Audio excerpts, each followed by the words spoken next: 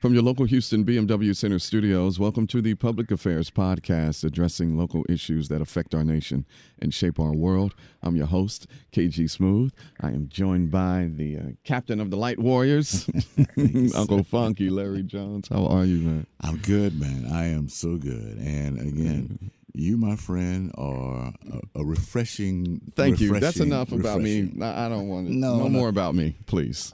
Our guest has already alluded to the fact that he's going to tell his wife that he's on the podcast with a young man from Ready for Love.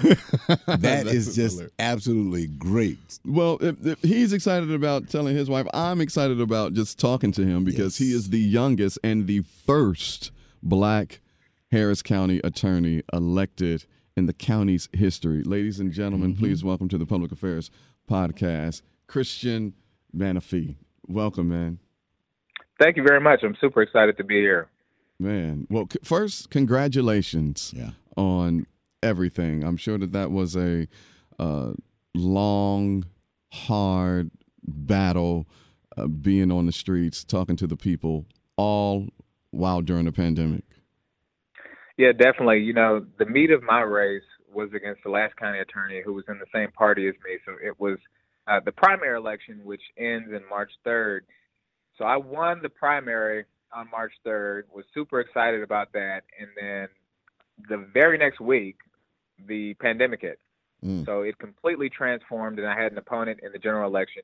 I went from being at every single community event to appearing on Zoom at every single community event. But it was an exciting time, and I'm looking forward to fighting for change for people who live in Harris County. Yeah, and I see that's why you ran, to fight for the people.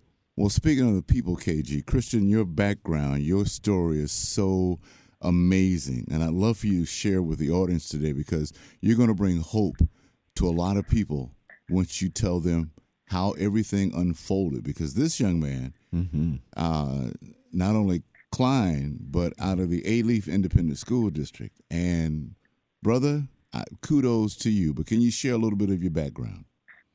Absolutely. So I'm from a military family.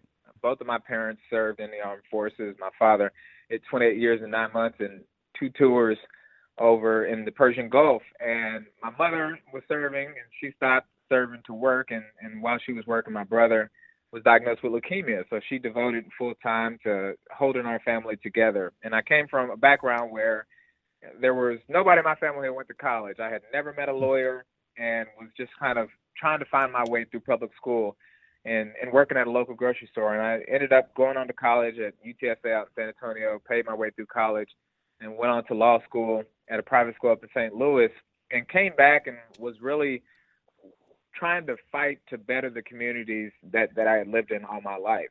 I went to go work for a couple of law firms, but as my wife would put it, I spent my nights and weekends out in the community. So I was involved in community groups. I was involved on environmental issues. And then in 2016, the White House changed and things changed for my day-to-day life, and I felt like I needed to do more. So I got more involved in the political space. And then ultimately, there were some issues that had come out of this office that had really affected Black and brown people. So I decided to kind of get off of my soapbox and get onto my campaign box and really go out there and run to try to get into a position to help people. Excellent. What key event or when did the aha moment happen for you to make you consciously make this decision to run and to know that you see stuff that ain't right and my people need help? Like, what was the event that clicked for you to make you go about this aggressively? Sure. So there was a major criminal justice reform lawsuit that was going on out here. And being from a working class family, I have several members of my family who have been swept up in the criminal justice system.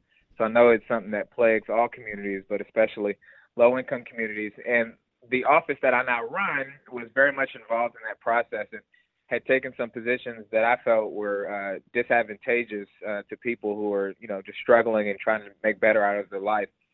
So I went to an event, and it was a forum, and there was on one side the gentleman who used to serve in this office, and on the other side there was a community of folks, predominantly Black and brown folks, who were kind of having a public outcry about some of the positions that this office had taken. So I made it a point from that moment to start to go out and look and see who we could get to run for this office that better represented Black folks, but really all members of the community who may be trying to do better in their life. And then ultimately, the search ended up with, you got to put your money where your mouth is. So that was my moment that I decided that working in the private sector was fine. It was taking care of my family. Everything was going right. But with all that was going on in our country, all the way from the White House down to here locally, it was time for folks to not just go out and chase the private sector and chase money, but instead really invest in bettering our communities through public service. Indeed. Unc, I'm getting the spirit of Thurgood Marshall in this brother in his early days, like from the movie Thurgood that the great Chadwick Boseman had starred in. Like, Christian, you giving me those vibes, bro? Look, I just hope that my friends from law school aren't listening, because they will surely clown me and say, look, you might be Christian Menefee, but you are no Thurgood Marshall. But, my ultimate goal is to just keep my heart in the right place and maintain integrity throughout the entire process, and run an office that isn't built on me getting headlines or me building up Twitter followers, but instead is focused on making life better for the folks who were like my parents and who were just trying to do better for their kids. Mm-hmm. So, Christian, when you come into an office like this, I know everyone has its little nuances. How much dysfunction have you been able to rattle through and put things into perspective, like a well-oiled machine to get your agenda done? Kind of change the culture in the office. Yeah. Well, one of the interesting things about Harris County government is you have about 20 separate elected officials who run one government. And I will tell you, that's not a very efficient way to do things. If you look at the city of Houston, you have a mayor, you have city council, and all the rest of the departments report up through that structure. But here at Harris County, you have a county judge, you have county commissioners, and then everybody else is elected. So it's not that efficient, but I will say it allows the individual elected officials a lot of discretion in running their particular offices. So very early on in my office, I was able to recruit folks who I had known from either the private sector or community work, who I knew their work product, I knew that their heart was in the right place. And so I've been able to kind of instill folks at the top who I know are competent and can do the work. And from there, it's really just been a race to ensuring that morale is high in the office and that we are focused on the 5 or 6 things that I feel will really move the needle for folks.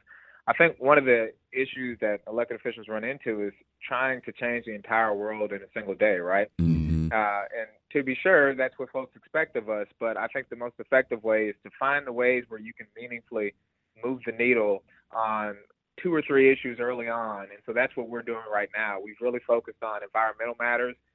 Whenever there's a plant explosion in your neighborhood, or there's a new facility trying to be put up, we're the office that comes in and either sues the company that made the explosion or tells the company, hey, you want to have 500 tons of hydrochloric cyanide. You can't do that. It's going to be decreased to 100 instead of 500. So there are a couple of issues where we're able to really move the needle, and that's what we're focused on.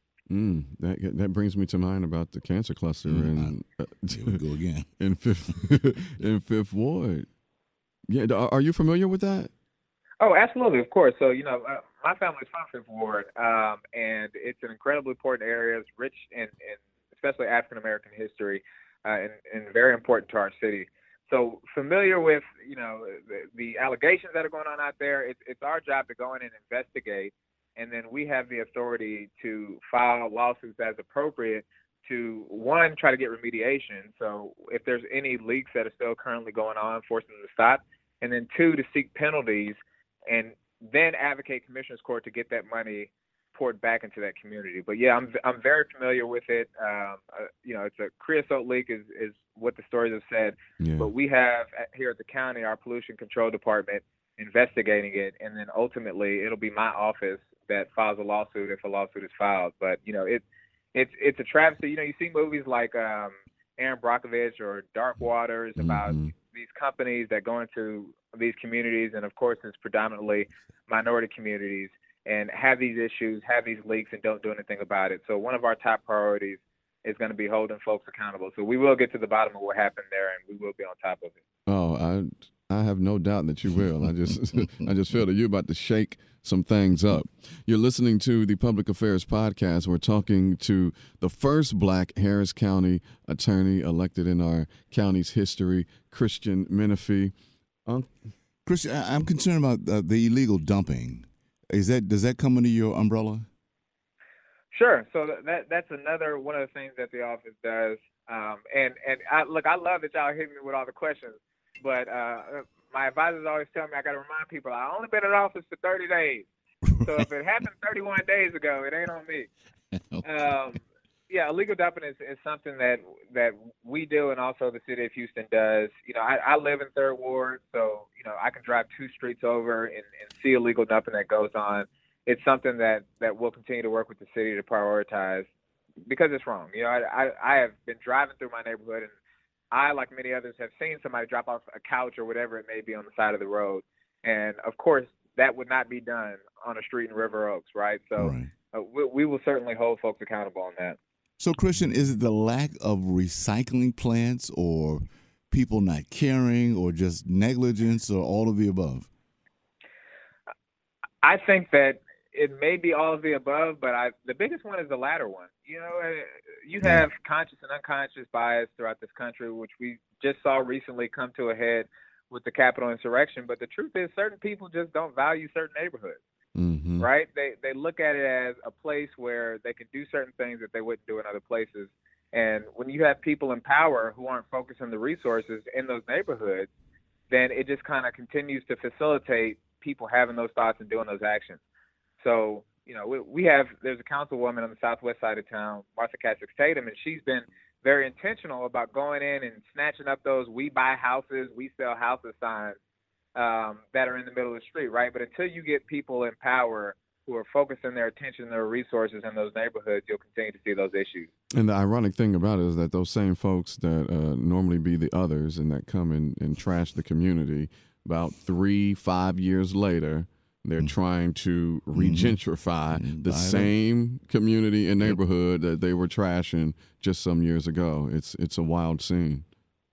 Yeah, that's the vicious cycle, right? It's this neighborhood is bad. The way to make it good is to get investment. The way to get investment is to start getting people to move in who don't look like the people around here now. Right, because I met an Asian lady, and she was like, "Oh yeah, I live in Fifth Ward." I said, "You a Fifth Ward lie?"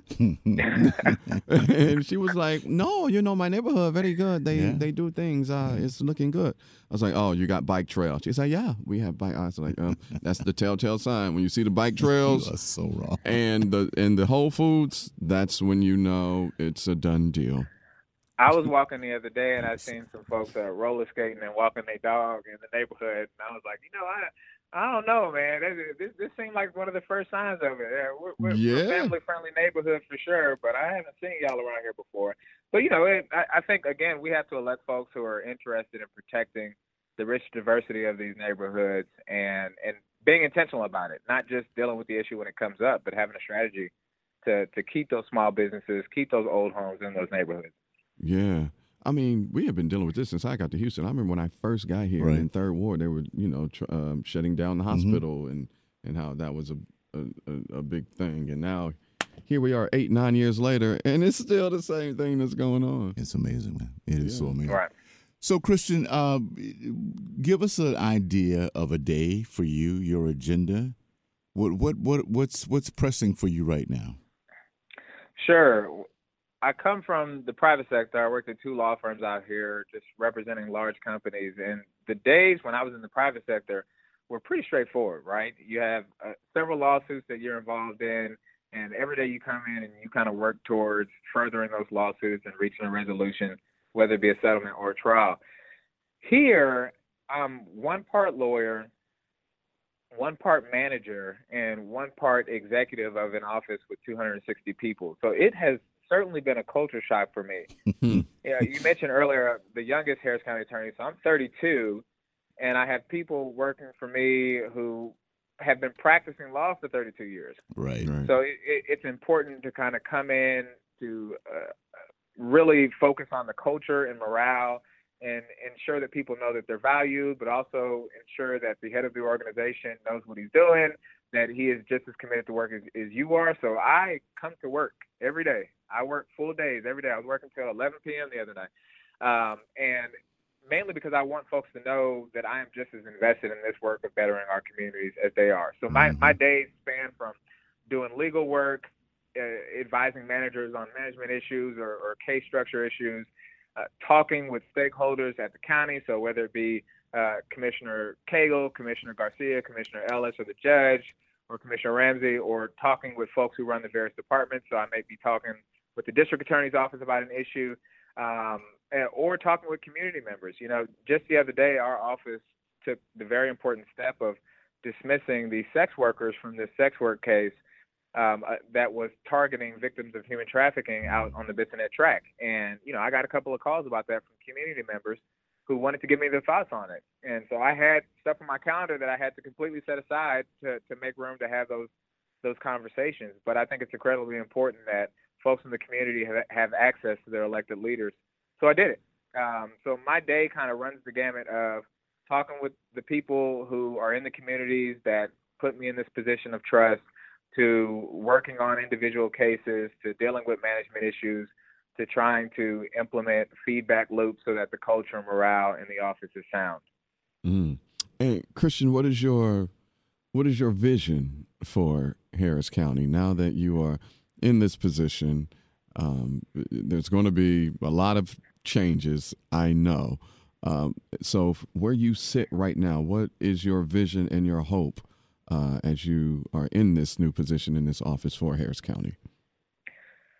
My vision for the county is, we are in the energy capital of the world, and we are adjacent to or encompassing two cities that are some of the most diverse cities in the world. So my vision is you have a county government that fights for working people, that is not beholden to big business, that is not only focused on protecting a couple of industries, but instead is spending your taxpayers on measures that meaningfully impact your life.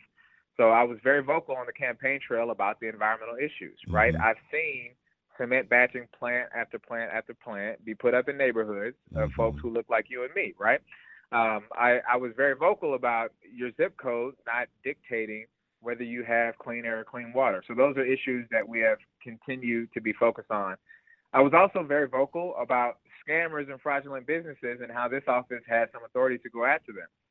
You know, I talked about on the campaign trail how my brother had bought a car that he didn't know was clearly a lemon, and he gets 5 miles down the road and it breaks down because some shady used car salesman had targeted him and was able to take advantage of him. These are the types of things that I think that everyday people care about. So instead of having a government who is focused on large company A and large company B and trying to assist them with tax breaks or whatever it may be, my view for this office and really our entire local government is to be a people-based place that is seeing how we can make life better for Harris County residents. And it should run the gamut of any issue, regardless of the issue. My ultimate charge should be, how does this impact, the single mother of two? How does this impact the family that's trying to make their way to the American middle class? Indeed. A people-based place. I think that's a great place to put a pin in this, right? Yeah, this is great, man. I truly believe, and I can feel the passion that he is going to fight and work for the people, just like the people fought and came out in droves in this unprecedented election with the pandemic to elect you as the Harris County attorney. Before we get out of here, so what do you do for downtime? Like, what brings Christian joy with everything that you got going on? When you have a day off, like, what do? You just sit in silence? You going to the beach? Or you like what's that like? I do a couple of things. One, I watch Ready for Love, where I saw ding, ding, ding, ding, ding, ding. Way to go, Christian. So Joy was one of my classmates in Leadership Houston. Oh, wow. So okay. From day one, I knew somebody on there, and I was super excited about watching that. But I hang out with family. I'm in the gym every single day at 5 a.m. I was raised in one of them old school church families, so I'm up at like 4:30, read my Bible, get ready, and then go to the gym and then start my day. But I'm also really big on documentaries. You know, I love Nice. reading about and learning about historical figures because I think that's probably a great example of one things that you can do and two pitfalls to look out for. So I'm the person who's watching the Enron documentary 20 times. Like, how did they get away with it? Yep. Right, What can we right. do to stop the next one? But Man. yeah, I mean, you know, nerdy stuff, man. That's what makes me No, tick. I like nerds. I'm a nerd You- at heart too. You're in the right place. Yeah, you are exactly in the right place. Man, thank you for your time. We know that you Wow, are yeah. busy getting things together, so we really, really appreciate you taking the time to come on the Public Affairs Podcast and talk to the city of Houston and Harris County as a whole. So thank you so much. Thank you, fellas. I really appreciate it. Indeed. Christian Menefee, All right. Harris County attorney. Man, just He's a good history man. maker. Yeah. He's a good man. Just flat out, just a good man. period. And he's going to take care of business. Yes, indeed. All right. Can't wait to see. Can't wait to see the changes that are going to happen. And it's coming up. It Speaking is. of coming up, for everyone enjoying the podcast, stay with us. We'll be right back. Before we get started, let me wish each and every one of you a very happy Valentine's Day. Good morning and welcome to the Public Affairs Podcast, discussing local issues that shape our community and shape our world. I am Uncle Funk, Hillary Jones. KG Smooth has the morning off inside your local Houston BMW Center studios. But we will get right into some great topics and provide a pretty good service for you this Sunday morning. First up, I want to say thank you for your time and welcome Dr. Andrea Alexander. We'll be discussing with Dr. Alexander the Black OBGYN, the whole 9 yards. But Doc, welcome to Magic 102, and something special is going on with you and me today, right? Yes, because I grew up on Uncle Funk, Larry Jones. It's just so crazy talking to you. Well, we appreciate that. And you tell me your mom was kind of responsible for you listening to us. Yes, she did. Miss Amelia Alexander always had me listening to Magic 102. So I have to give her a shout out first and foremost. Well, we thank you for that. Because I definitely grew up listening to you guys all the time. And you have an appreciation for the timeless classics, I understand. Oh, yes. Yes, that's like one of the things that my friends always say about me is that I'm always listening to old school R&B. Everybody trips out over 90s R&B, but I love 70s and 80s soul and funk. That's my genre. Well, congratulations. And you see, folk, when you listen to Uncle Funky, you grow up respecting the classics. Yes, nothing but respect. That is true. Real music. Well, Doc, let's first of all, why don't you share a little bit of your background? I mean, since you're Houstonian, this is good. Walk us through your journey to get us to where you are now. Sure. So I grew up in Houston, and I attended the DeBakey High School for Health Professions. And it was there that I really found an appreciation for the medical field. And so I took my desire to become a doctor to the Howard University College of Medicine. And I graduated from there in 2015. And then I came back home to complete my OBGYN residency. And I graduated in June of 2019. And I've been in practice by myself for 2 years. Congratulations. Thank you. Congratulations. So tell us about the Black OBGYN. What's going on in your world? So, I think I have to start off first and foremost because recently was National Black Women's Physicians Day, which 3 of my friends created along with Congresswoman Sheila Jackson Lee, Dr. Siri Press, Dr. Sonia Sloan, and Dr. Kanisha Hall, who's also here in the Houston area. So I just want to address first and foremost, what an accomplishment it is to be a Black female physician, because there's only 2% of us that make up that population out of all of the doctors in America. So you never actually realize what you're doing until you hear the numbers. So I just wanted to first and foremost start there. Shout out to all of my fellow Black female physicians out there. But in the world of OBGYN, COVID's kind of making a huge impact on pregnancy care nowadays. So that's honestly the biggest impact that we're dealing with currently. Okay. So what do we need to know, Doc? I mean, is it difficult for people to come in? Are they still afraid to come in? What's the temperature Yeah. on your constituents? Yeah. So, a lot of patients are having trouble getting to the office. Some of us are blessed to be able to stay home. Some of us still have to go to work because we're working on the front lines and we're considered essential workers. So, some of the pregnant patients whose spouses or whose partners are essential workers are having a hard time getting to the office. Obviously, there's less income coming into the household, so they're having trouble paying for prenatal care appointments. So we're seeing a lot more emergency room visits than normal. And then even sometimes we're not seeing as many emergency room visits depending on which hospital care system you're looking at. I know for my hospital in particular, we haven't had as many emergency room visits because, people just don't have rides, or like you said, they're scared to come in. They would just rather stay at home.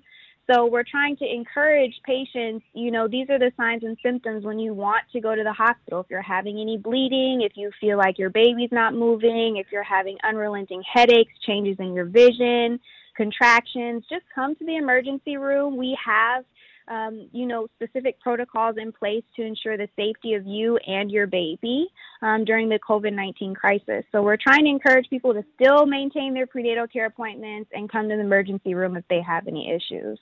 So, Doc, if a young lady doesn't have a primary care physician, what's her next best option? So I always try to encourage, maintaining health insurance even outside of pregnancy. Okay. And I know that is a huge fiscal burden for a lot of people to take on $500, $1,000, $1,500 premiums a month. But we try to, encourage people to at least maintain health insurance outside of pregnancy, because once you get pregnant, even if you don't have a primary care physician, you can get in to be seen right away. Right. And this information that we're getting on even receiving the COVID-19 vaccine or people getting testing, there is a tremendous disparity between African Americans and non-African Americans. Yep. I get this all the time, Larry. Yeah, I'm sure you do. My nurses, I do. My nurses ask me all the time if I'm going to get the vaccine and if I want to get tested. And, I have to be honest with them. I am a physician, but like I always tell them, I'm a Black woman first. And not only am I a Black woman, but I'm a Black woman who's been educated in, the historical context of, how the field of medicine was formed in America. So, we have all of these people yelling, well, I believe in science and I'm going to get the vaccine. And I think that's great, if you're comfortable to do that. But I also like to stress, well, do you believe in history? Because there's a lot of things that have affected and plagued the African American community where we're just not, rushing to the front lines to get the vaccine. And I think that's okay too. I think that we as a community and as a diaspora of people have to take our time to accept that there's a new vaccine out, and we have to, go whenever we feel ready. I don't think that we should feel rushed or demonized for not getting the vaccine. I think that we should take our time. Dr. Andrea Alexander is on the Public Affairs podcast, and she's speaking truth to a lot of things that women go through because she is an OBGYN and a beautiful woman at that. But Doc, I'm thank you. Yes, ma'am. Look, what we need is to lower the temperature and help our folk feel more comfortable about getting in, one, with pregnancies, two, if you desire to get tested or get the vaccine, what are some of your suggestions? Do we wait this thing out and continue to hand wash, sanitize, wear a mask? Or do we wait on the Johnson & Johnson one-shot product? Because I'm even confused what I'm going to do when it comes to the Minerva or the Pfizer two-shot program, which is kind of unique for me. And I'm of age, so I got to get off this fence and make a decision. What should we do, Doc? Should we wait it out? Well, I think first and foremost, whether you choose to get the vaccine or not, we've got to adhere to the CDC guidelines in washing your hands frequently, maintaining social distancing, limiting contact as much as possible, and continuing to wear your mask in public and private gatherings that are larger than normal. If you decide to get the vaccine, I think that you have to decide what's important to you. Is it important that you only go one time to get the shot?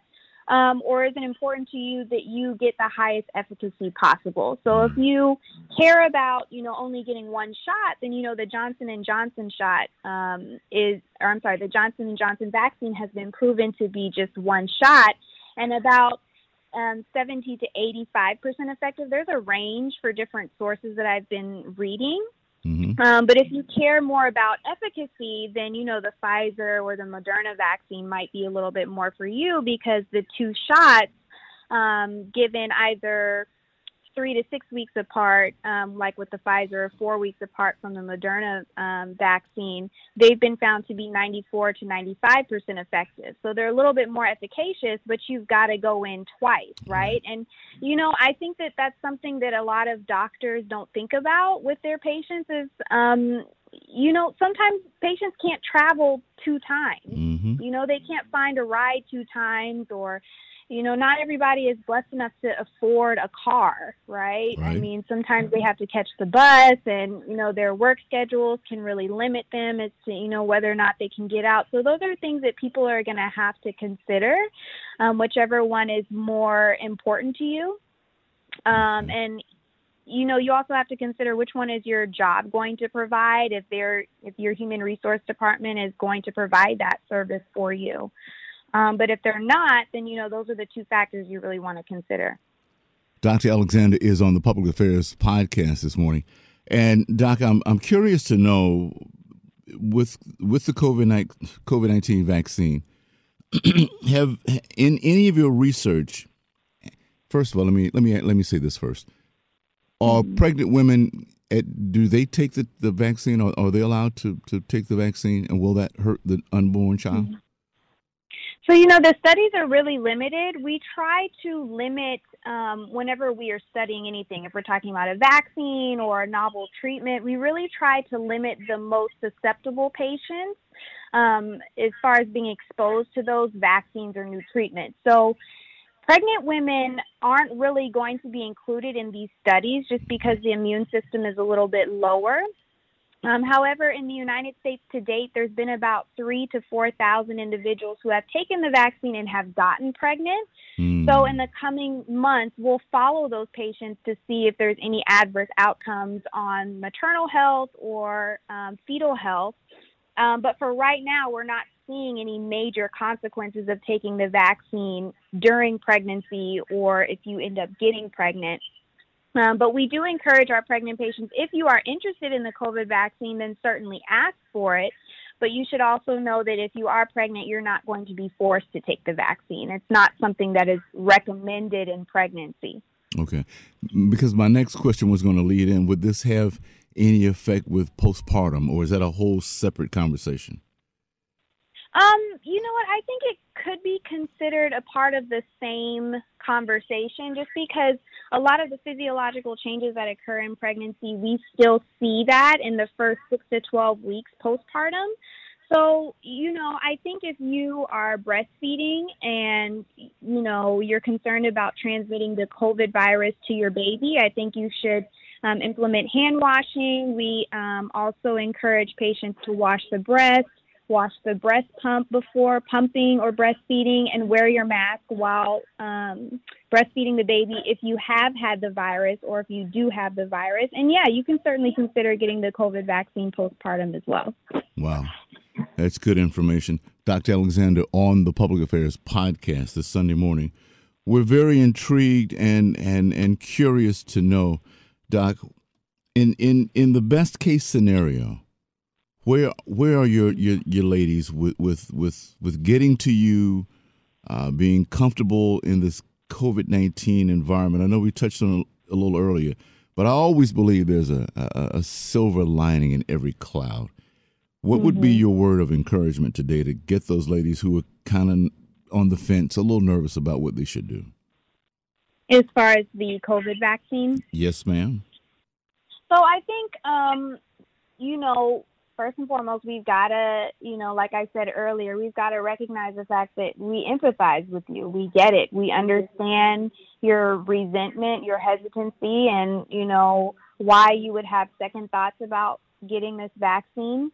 I think that it's important to note that we're not only just distributing the vaccine to African Americans or Black and brown patients or only those who are of marginalized societies. We're administering it to everyone.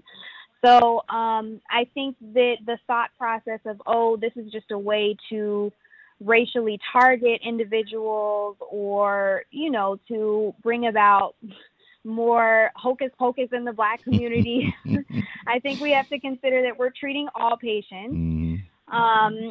I think we also have to consider that the COVID-19 virus does disproportionately affect African American and brown communities a lot more often.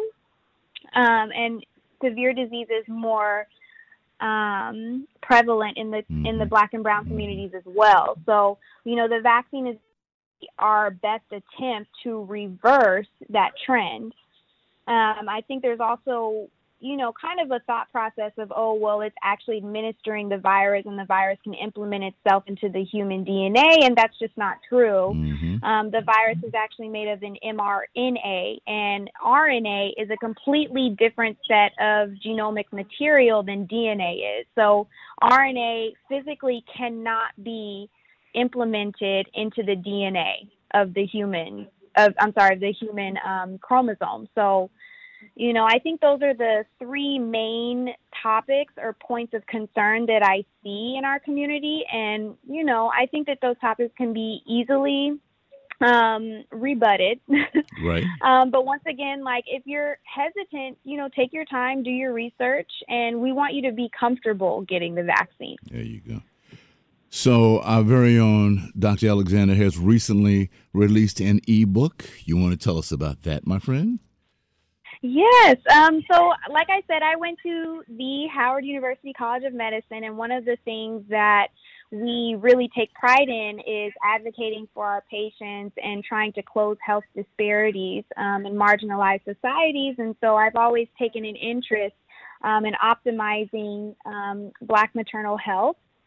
And so, with the unfortunate passing of Shasia Washington and one of the pediatric residents in November of 2020, I just really got moved to try and actually put out something physical and a tangible piece of trying to close disparities when it comes to Black maternal health. So I was moved to write an ebook about Black maternal mortality, where we basically go over the epidemiology of Black maternal mortality, juxtaposing it to the death rate of our white sisters, talking about the history of maternal mortality in general, and then how to optimize your health in the first, second, and third trimester and postpartum. Excellent. And the title of the book again? It is Black Maternal Mortality, Our Fight Back, and you can find it on my website, pagingdrdre.com, and you can find me on Instagram at paging.dr.dre. Wait a minute. Give that site again. I love it. The website is pagingdrdre, pagingdrdre.com, and you can find me on Instagram at paging.dr.dre. Are you feeling the high fives I'm giving you right now? Yeah, I'm feeling it, Uncle Funky Larry Jones. Hey. This is so cool. I am so proud of you. I'm so proud of your work. Thank you. I'm elated that you've stayed in faith and followed the direction of your heart, your passion. I'm sure your mom has got to be awfully proud of the work you're doing and the work you're going to do. Thank you. She better be. No, I'm just joking. I know she is. She tells me all the time. I'm very blessed to have an amazing support system. So I'm so grateful for her. And I'm grateful that I had you guys to look up to as well growing up. So, well, we awesome to connect with you. Yes, ma'am. It really is a pleasure to reconnect. And the fact that this quality, this attention to detail, the integrity and the your character speaks volumes just on this program. Thank you so much. I want to bless you and say that to you because it just makes me extremely proud to know that we played a small part in your entertainment life, and now look at you. You're about to reshape the world a little bit better for everyone, knocking down some fears. Yes, ma'am. And thank you. But I got to correct you. Y'all played a big part because I'm not joking. I literally listen to old school R&B all the time. Well, Dr. Alexander, we appreciate that. You have your IG account or Facebook? Can folks reach out to you if they'd like to ask you any questions off air? Absolutely. And I always respond to the emails that come in through my blog. So Okay. If they have like a direct question, probably, Instagram isn't the best place to ask because it's public in the comments, and then my DMs can get a little raunchy. So I don't check those. Okay. So probably emailing me from the blog is going to be your best bet. And the blog again is? PagingDrDre.com. I absolutely love it. I just want to hear you say it one more time. My sister, we love you. We thank you. Another big hug, and I appreciate the work that you're doing. Thank you so much, Larry. I appreciate it. All right. For everyone listening to the podcast, we will be right back after this.